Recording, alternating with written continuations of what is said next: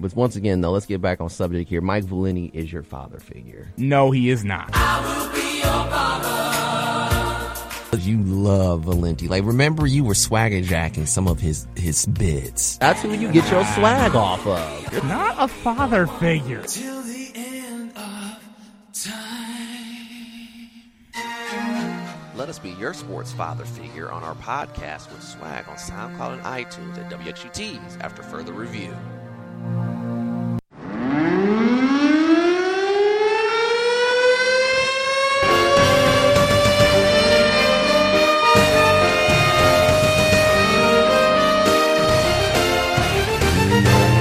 You know what time it is when we hear that siren. It's time for Frank's Power Play. Frank, go ahead and go. Well, this is going to be kind of a trade deadline recap and preview, as the trade deadline is this Monday. But there's been some trades that have gone down, and I think one of the first big dominoes to fall was on March 14th, and that was where the Colorado Avalanche acquired defenseman Josh Manson from the Anaheim Ducks for defenseman Drew Helleson and a 2023 second-round pick. So Joe Sakic trying to make sure his blue line is good for the postseason. But he wasn't done yet, as they sent left winger center Tyson Yost to the Minnesota Wild for Nico Sturm. Interesting move there, because I thought Yost was a key player, but again, there may not have been room at the end, or they're probably looking for some more scoring elsewhere. The New York Rangers also got forward Frank Vetrano from the Florida Panthers for a 2022 fourth-round pick. More on the Rangers and how they've really turned it around momentarily. The Panthers still making deals. They get defenseman Ben Chiarot from the Montreal Canadiens, but they paid kind of a hefty price. They gave up forward Tyler Melanek, a 2023 first-rounder, and a 2022 fourth-rounder. Blue defensemen are definitely at a premium. The Seattle Kraken make their first deadline move. They deal Calle Jarnkrok to the Calgary Flames for a 2022 second-round pick, a 2023 third-round pick, and a 2024 seventh-round pick.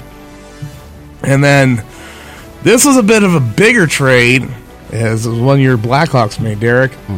The Tampa Bay Lightning acquired forward Brandon Hagel, who had been having a decent season in Chicago. Also got a 2022 fourth-rounder and a 2024 fourth-rounder. In exchange, the Blackhawks get forward Boris Katchouk, forward Taylor Radish. I think I'm saying that right. Who the latter was definitely a little bit more of a contributor down in Tampa. A 2023 first and a 2024 first.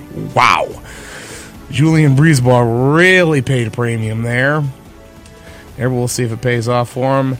Those are the moves as of this hour, with trade deadline coming up, and there could be plenty other moves on the way. As speaking of that, I'll pull up TSN's trade bait list. Highlight a few names on there. At the top of the list is Anaheim defenseman Hampus Lindholm. The Ducks are definitely looking to rebuild and get some guys out of there. Claude Giroux of the Philadelphia Flyers, who just hit a milestone game. And it was a pretty big ceremony they honored him with, which I thought was pretty classy. He might be on his way out too, especially if he wants a chance at winning a Stanley Cup. The Kraken may not be done making a move. Mark Giordano, he's expected to be moved out too. Jacob Chikrin of the Coyotes still listed, but he's been banged up. I don't know if he'll get moved. And then just a couple other names. The Flower, Marc-Andre Fleury, a.k.a. Dave the Man God Harris's favorite goaltender from his days in Pittsburgh. He might be on his way out of Chicago. I think I would like to see him go back to Vegas. Maybe do another cup run there. Who knows what's going to happen. And a few other notable names or contracts. Shea Weber's contract could be moved. As for the Detroit Red Wings, sounds like Nick Leddy. He was held out of their most recent game with Vancouver, so I think he's probably going to get moved for some draft capital. We'll give him what we've seen guys fetch. I think Steve should be able to get a good return for him. Mark Stahl also on the list too. I think he's probably going to want to finish out his career with a chance at winning a Stanley Cup, as I believe he's the only of the three main Stahl brothers to not win a cup. My dream would be to see Eric and Mark get traded to Carolina so that way they could reunite with Jordan, and then all three stalls could go and have a chance at winning the cup together. But again, that's just more wishful thinking on my part. A few other, and also he mentions Phil Kessel of Arizona could get moved. So Philippe Zadina of the Red Wings, he's another guy who's been mentioned to be moved here and there. And I've even heard Tyler Bertuzzi as well. And the report is Steve Yzerman has been saying that everybody could be moved with the exception of Dylan Larkin, Lucas Raymond, or Mo Sider. So, given how the Wings have been playing lately, giving up way too many goals, I think he's probably saying, you know what, I need to start getting some more draft capital in, getting some dead weight out of here. But that remains to be seen. One thing I did see somebody post about Steve is that he's not afraid to make a move that most of us would probably say, I don't know if we should do that. But of course, Steve does his homework, so whatever he does, he does. Anyways, looking at let's check our stat leaders across the league. I think as I pull that up, leading the league in points, no surprise, Connor McDavid, 87, followed by Jonathan Huberdeau with 86, Leon Draisaitl, 84, Johnny Gaudreau, and Austin Matthews with 79 and 77 to round out the top five. Austin Matthews leading the goal-scoring race at 45, but there's been a couple guys who have hit the 40 mark. Draisaitl just hit that mark, and so did Chris Kreider of the Rangers. That's a career high for him. Alex Ovechkin's at 39. And Kyle Connor at 38 to round out the top five there. In the assist department, Huberdeau leads that with 65 on the year, followed by Roman Josi, Artemi Panarin, McDavid, and Gaudreau. On the goal department, in the goalie department and goals against, Jacob Markstrom of the Flames leads with 2.06, followed by Igor Shesterkin of the Rangers at 2.07, Freddie Anderson of the Hurricanes, 2.08, Jeremy Swayman of the Boston Bruins with a 2.09, and Ville Husso of the St. Louis Blues rounding out the top five at a 2.22. Save percentage, Shesterkin leading that category at a .938, and Markstrom a league-leading 9 shutouts.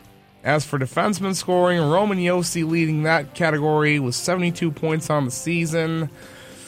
And as for rookies, although this guy, some people don't consider a rookie because he's been around for a lot longer, Michael Bunting of the Maple Leafs with 47 points, followed by Lucas Raymond with 46, Trevor Zegras 44, Mo Sider and Anton Lundell 38. Goals, Bunting leading with 20, and assists, Sider leading the way with 37. Those are some league leaders of note. We'll take a look at the standings on this Saturday, the 19th day of March as the trade deadline approaches. Over in the, actually, we'll do this by where teams are at in relation to the playoffs. In the Metropolitan Division, those Carolina Hurricanes still leading the way there with a grand total of 88 points on the year, followed by David the Man of God Harris's Pittsburgh Penguins with 83, and the New York Rangers seemingly finding their way back in the playoff picture, 81 points. The Florida Panthers, team from Florida that I did not expect to be leading the standings, but they are, followed by the reigning champion Tampa Bay Lightning and the Toronto Maple Leafs.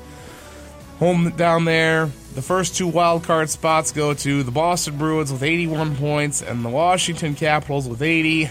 And from there, it's pretty much a drop-off. Columbus 15 points out. Islanders 21 out. Red Wings 23 out. Followed by Buffalo, Ottawa, New Jersey, Philly, and Montreal, which is bringing up the basement. So I would say your East playoff picture is pretty well set, ladies and gentlemen, at this time, unless something crazy happens in some team, as former friend of the show, Anthony Stang, like to say, poop a hammer. God rest his soul. Yeah.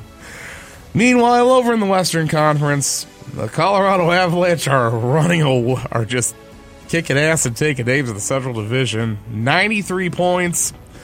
I believe that would actually put them in the catbird seat for the President's Trophy. Yes, it would. They're up by 3 points over the Panthers for that and 5 over the Hurricanes, but they're killing everybody in the Central Division. And followed by the St. Louis Blues. 77 points at, Minnesota Wild with 74. In the Pacific Division, Calgary Flames leading the way there with 82 points. As I mentioned, they did acquire Calle Jarnkrok before the deadline. We'll see if they make a few other moves there.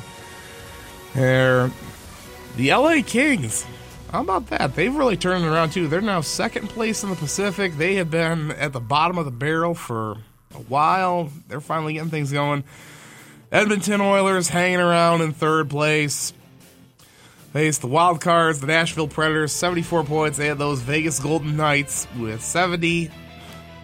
But it's a lot tighter for a playoff spot, as it's pretty unsettled. As the Dallas Stars are only a point out. Vancouver Canucks 3 out of a wild card.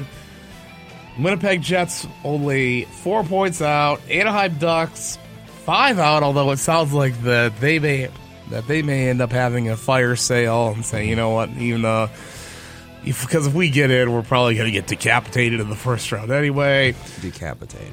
Okay. Followed by the San Jose Sharks, 10 points out. Your Blackhawks, Derek, this is where the drop-off is. They got 53 points. Mm-hmm. The Arizona Coyotes, still a mess at 44, and the Seattle Kraken are sadly just being what we thought an expansion team would be. Dead last, 42 points, but hey, you know what? Their time will come. Right. They just didn't have the luck that Vegas did. But anyways, that'll do it for my power play on this Saturday, the 19th day of March, in the year of our Lord 2022. Trade deadline, Monday afternoon at 3 o'clock. I'm sure most people will be tuned into NHL.com. I don't know if ESPN Plus will have a trade deadline special like they did for Free Agent Frenzy, where they just use TSN's coverage. Hope they do, because I think that's good. Plus, it gives me a little something to watch on my break at work and get some news and pass it along to everyone else. So, enjoy the trade deadline, folks. Hopefully some good moves get made, and then it'll be time to buckle down and make a run for the rest of the regular season, and playoffs will be here once the end of April comes around. That's right.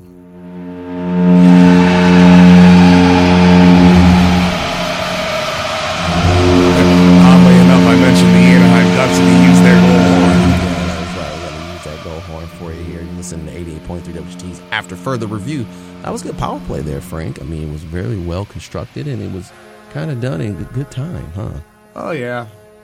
Yeah, next week I'll have a trade deadline recap. Okay, good. That's good. Okay, well, we're going to take a quick commercial break. You're listening to 88.3 WXUT's After Further Review. Coming up next, we got David the Man of God Harris. Next, we'll call him up. Looks like usually it was a piece for the Aux 2, but it looks like that is gone. So we'll improvise it. We'll find a way with this. All right?